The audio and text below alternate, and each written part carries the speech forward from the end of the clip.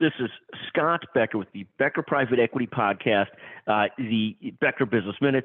The title of this podcast is BuzzFeed Takes a Nosedive.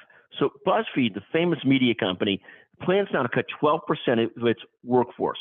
It cites significant challenges in the digital media business and the overall economy. Cuts are coming to the sales team, the tech team, the studio teams. The company had a third quarter loss of $27 million, which might not seem that much, but it's not that big a company. It's got a market cap of about $155 billion. Expects revenues to drop more in the fourth quarter. It went public in a SPAC deal. Its stock now is down about to $1. It's down 80% year to date and 42% in the last month. So BuzzFeed taking a nosedive. Thank you for listening to the Becker Private Equity Podcast, the Becker Business Minute.